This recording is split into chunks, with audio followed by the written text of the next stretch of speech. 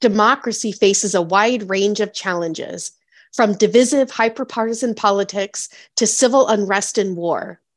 Many people do not trust their democratic institutions and increasingly distrust each other. But our democracy matters, and we must find common ground across these divides. The Democracy Matters podcast hosts conversations exploring ways to make our democracy more resilient for the common good. We invite you to listen by subscribing to Democracy Matters wherever you get your podcasts. I married my husband in 1999. He was serving in the US Navy, and I knew that I would be here forever. This is Julie Hilberg. She's originally from England and now lives in Poteet, Texas, in a small rural community outside of San Antonio. It wasn't a question of if I became a US citizen, it was more a question of when. Prior to their move to Texas in 2011, Julie and her husband moved around too frequently to be eligible for citizenship. And even though I was very involved within the military community, it felt very odd that I wasn't a US citizen, but I would just get really emotional when we did the US flag and the Star-Spangled Banner. For many years, I couldn't vote, and it was just very strange that I was living in this almost like twilight world. That all finally changed when Julie became a naturalized US citizen in 2015, and she jumped into her new role right away in the 2016 primary election. I voted for the very first time in 2016. To be able to actually speak and vote and participate in the political process just meant the world to me. But then in 2019, Julie's civic participation was questioned. Here's a clip from Dallas news outlet WFAA. A groundbreaking release from the Texas Attorney General Ken Paxton. His office found nearly 95,000 people registered to vote, but not U.S. citizens. Then I was suddenly on a list of people to be investigated for voting illegally. I knew that I had voted as a US citizen, and to suddenly have this big finger being pointed at me was absolutely terrifying. I didn't know if somebody was going to come and knock my gate down and drag me off to jail that day, or what was going to happen, and that terrified me.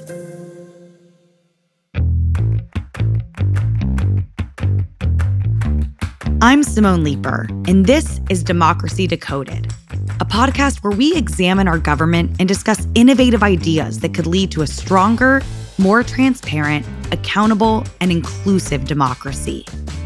In this episode, we speak with experts and voting advocates about why voter registration is the number one barrier that prevents eligible voters from participating in our democracy.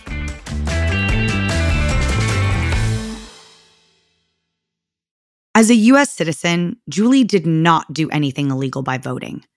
In fact, almost all of the nearly 100,000 individuals targeted by the Texas Attorney General's office were U.S. citizens. They were just recent citizens. They had gotten their driver's license from the DMV while they were legal residents in the U.S.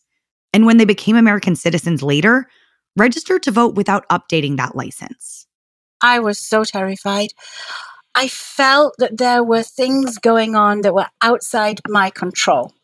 I was horrified that there was even the thought that I had broken the law, which I hadn't.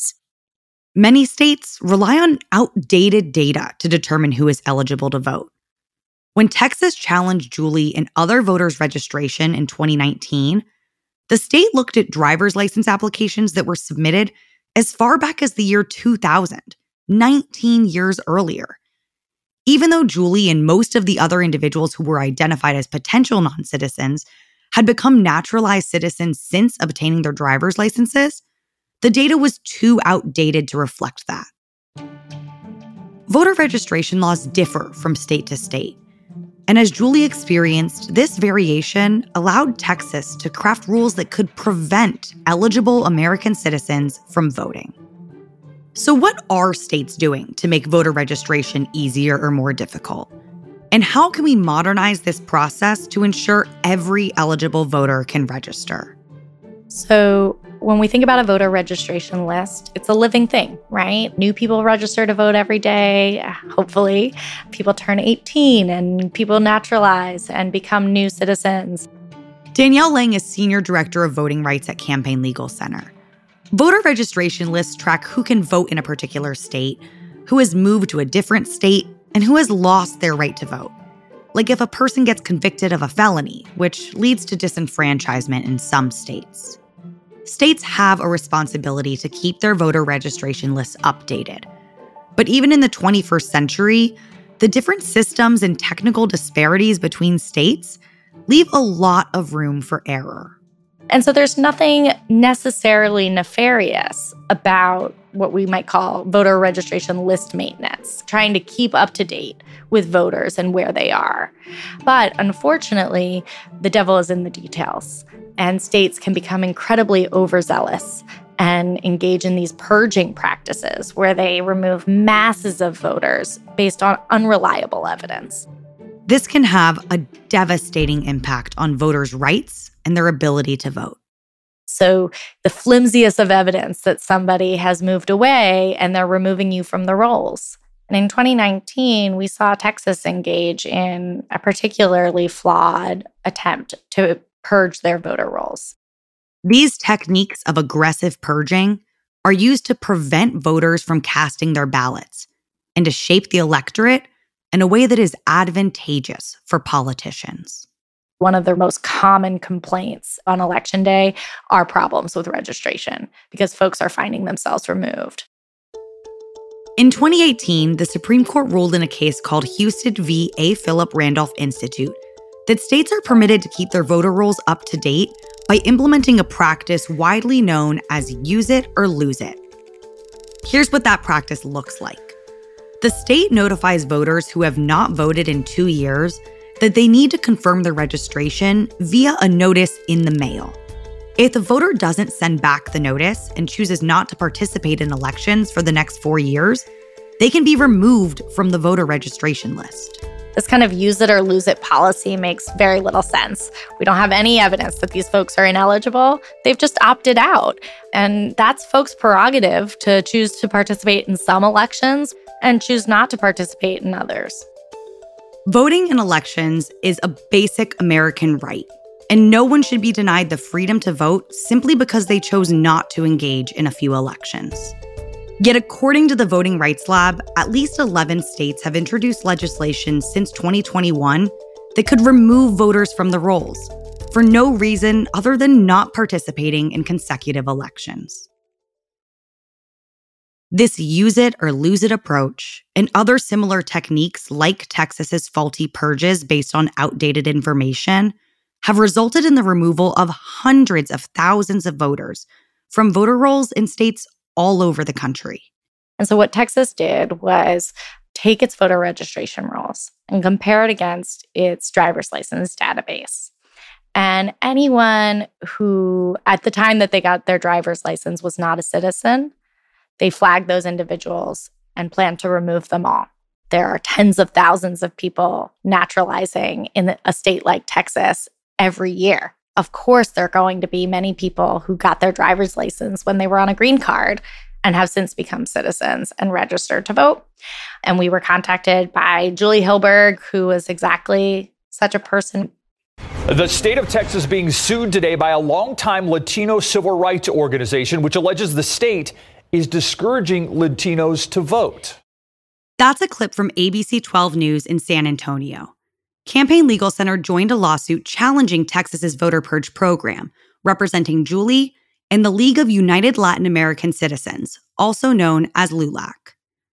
The lawsuit alleged that the use of these databases to purge voters from the rolls was a voter suppression tactic designed to unlawfully prevent Latino voters and other recently naturalized citizens like Julie from casting ballots. And pretty quickly, a district court entered a preliminary injunction, a kind of initial ruling to say, you have to stop what you're doing because it's not lawful and it's going to harm all these people.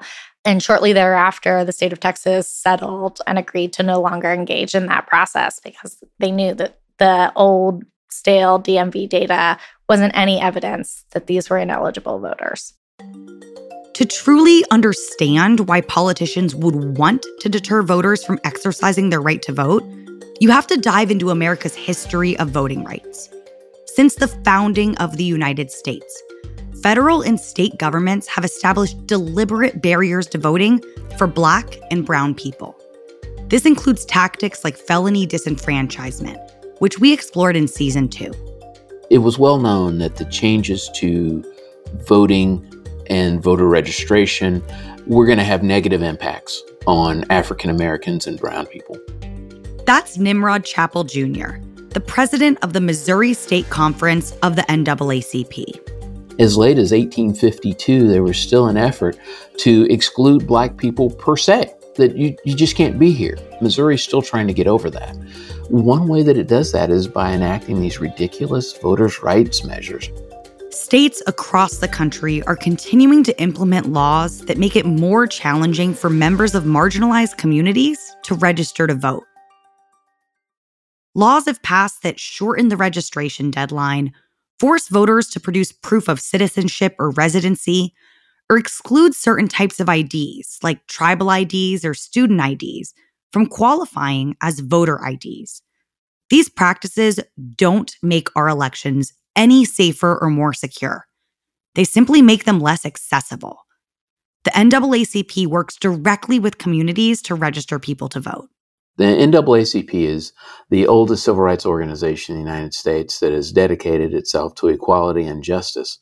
We believe that in order for citizens, just any citizen, to have a meaningful voice, they have to be able to access the ballot. And for too long, African Americans have been disenfranchised, not allowed to participate in electoral politics, excluded in so many ways.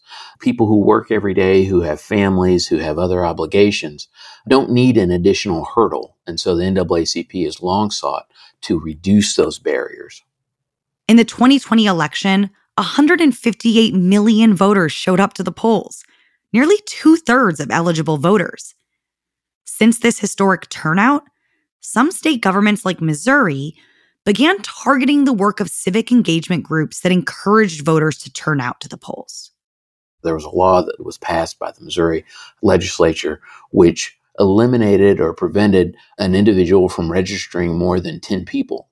That law actually required that people register to become a person who registers other people and provided a criminal penalty if you failed to do so. In Florida, Governor Ron DeSantis signed a law that severely restricts the ability of community organizations to register voters, including by imposing fines of up to $250,000 for organizations who submit applications past the state-imposed deadline. Here's Danielle from CLC explaining why targeting organizations like this ultimately hurts voters. We rely on the fuel of civic participation organizations to make sure everyone can get to the polls and cast their ballot. Unfortunately, what we've seen in recent years is some of the same states that are making it difficult to register to vote are also attacking the groups that try to help their community members participate. One law that Nimrod described would restrict how many people one person could register to vote in the state of Missouri.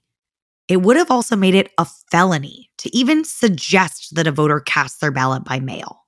The law was so extreme that it would ban anyone from encouraging someone to vote absentee, even just by words. Just saying, hey, I would really like to suggest that you apply to vote absentee could be a crime in the state of Missouri. Laws like these could put an end to community-based voter registration groups, which would negatively affect all voters, but would have the harshest impacts on Black and Latino voters. CLC represents the NAACP Missouri State Conference and the League of Women Voters of Florida in fighting these laws and protecting the freedom to vote. It's ridiculous in a state where they keep trying to pass these restrictive voting laws and keep getting knocked down by the courts. The NAACP's efforts to try and make sure that we can register folks have kind of come full circle from in the beginning, where we recognized that there are potential voters who are people who are eligible to vote, who are not voting, talking with those people wherever they are, community events, at church, just people you know. And so we've gone from that to having to fight in court, literally fight it in court for the ability of us as just concerned citizens, as people, to register other people to vote. Here's Danielle again. One of the things that's most frustrating about laws like the one in Missouri are that we should be celebrating the organizations that help sign up voters and encourage them to vote in a safe and convenient way so that everyone can make their voice heard. We shouldn't punish them. Our laws should protect and expand the freedom to vote, not punish the do-gooders who help Missourians and other Americans access the right to vote. Why are there so many obstacles when registering to vote in the first place? And as voter advocacy groups who register millions of voters each election cycle face more and more obstacles to doing their work, how can we ensure the voter registration system remains reliable, accurate, and fair for all voters? So in some states, your registration options are an abundance of riches. You can go online, you can send in a mail form, you can register on the day of if that's when you remember to get registered, and the process is easy and accessible. Unfortunately, in other states, it's quite the opposite. Many countries around the world automatically register eligible voters. And in some countries, self-registering is required by law. But in the US, it's largely up to the individual voter to ensure they're registered to vote. Because the rules around voter registration vary from state to state, it's easy for eligible voters to become disillusioned with the process altogether. Online registration is offered in 42 states, Washington, D.C., and Guam. In states like New Hampshire and Arizona, voters have to have proof of identity and citizenship when registering to vote, which is more than what is federally required. We think of registering to vote to be something you should be able to do at a voter registration drive outside a supermarket. With these types of documentation requirements, that simply won't be possible in a place like Arizona. In 2022, Campaign Legal Center filed a lawsuit against Arizona's Secretary of State because of new documentation requirements that make registering to vote there more difficult. Those documentation requirements are going to impose impossible barriers. So, for example, the Native communities in Arizona largely live on tribal land that doesn't have traditional street addresses. So providing documentation with a street address is going to be impossible for many of those voters, and that kind of documentation requirement seems designed to lock them out entirely. The National Voter Registration Act of 1993 is a transformational law that, among other things, aims to simplify the voter registration process and makes it easier for voters to maintain their registration. The National Voter Registration Act requires that eligible voters can register with just one form. The law also ensures that states can't have a deadline to register to vote that is more than 30 days before Election Day. But that window could be even shorter. That law was passed in 1993 at a time when it might have made more sense that election officials needed a longer kind of what we call books closed period to get the voter registration lists together. In 2023, we know that states can do that on the same day, and many states do. At minimum, we can move those deadlines closer to an election because, as we all know, all of us have a procrastinating spirit, and many average Americans just aren't thinking about elections until they're pretty close upon us. We undoubtedly have the technology to make the process of registering to vote faster, more secure, and accessible. So how can we modernize voter registration? One place to start is having a good system to maintain the voter rolls.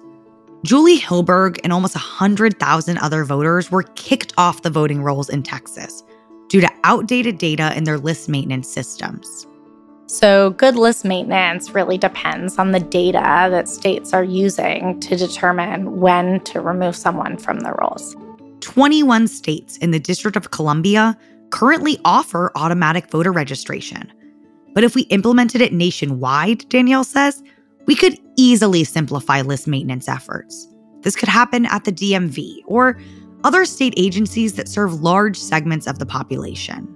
When you go to get a driver's license, for example, you will be automatically registered to vote. And that system of automatic voter registration is responsible for millions and millions of Americans getting registered to vote every year. One of the most widely accepted and trusted tools that election officials can use is something called ERIC, which stands for the Electronic Registration Information Center.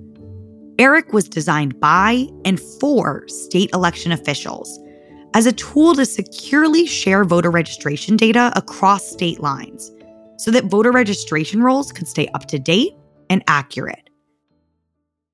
Since its inception, ERIC has been widely used in both Republican and Democratic-led states as an efficient tool to protect against voter fraud. And just like its name suggests, it is kind of a pooling together of the resources of states to share electronic data to keep list maintenance as up to date as possible. It gave states so much more clarity into who needs to be moved on and off of the rolls than they had before. At the start of 2023, ERIC had 30 states plus DC enlisted in its membership. But despite the program's success, recent disinformation campaigns have prompted 8 states to pull out of the multi-state partnership. But it's important to note that a lot of states, both red and blue alike, a lot of election officials, red and blue alike, are standing by ERIC because it is this crucial tool. Someone like Brad Raffensperger, who's the Secretary of State of Georgia, has come out in strong support. And ERIC is run by the states themselves. It's not run by officials in Washington, but rather the board is made up of the election officials of the states. And they're going to continue doing the good work that they're doing. The truth is, we can and we are modernizing our voter registration process to meet the needs of the 21st century. 3 of these reforms, online voter registration, automatic voter registration, and same-day voter registration, have been proven to increase participation, especially among young or low-income voters and people of color. Many states are implementing these common-sense solutions to dramatically expand and maintain accurate voter rolls. Here's Nimrod again, of the Missouri NAACP. We want to eliminate restrictions that keep people away from the polls because we can see that the direction that Missouri is headed is not in some way positive. If you look at the health measures, if you look at educational quality, employment, the ability of people just to get along has been diminished. I think that the will of the people's got to be heard, and that only happens at the ballot box. And registering to vote is the first required step to get to the ballot box. And when so many issues are decided at the state and local level, it's more important than ever to make voter registration accessible to all. In the next episode, we'll cover the following step in the process: the election itself. We'll take you behind the scenes for a closer look at what's involved in running an election at the local level, from start to finish.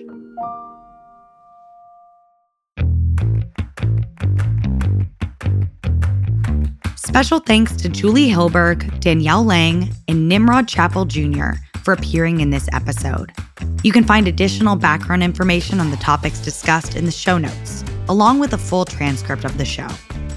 Democracy Decoded is produced by LWC Studios for Campaign Legal Center, a nonpartisan nonprofit organization which advances democracy through law at the federal, state, and local levels, fighting for every American's right to responsive government and a fair opportunity to participate in and affect the democratic process. You can visit us on the web at campaignlegalcenter.org. Democracy Decoded is hosted by me, Simone Leeper, legal counsel for redistricting at CLC.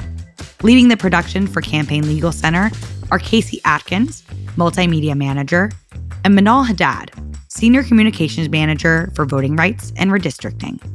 This podcast episode was produced by Michelle Baker, edited by Paulina Velasco, and mixed by Tren Lightburn. Democracy Decoded is a member of The Democracy Group, a network of podcasts dedicated to engaging in civil discourse, inspiring civic engagement, and exploring the future of our democracy. You can learn more at democracygroup.org.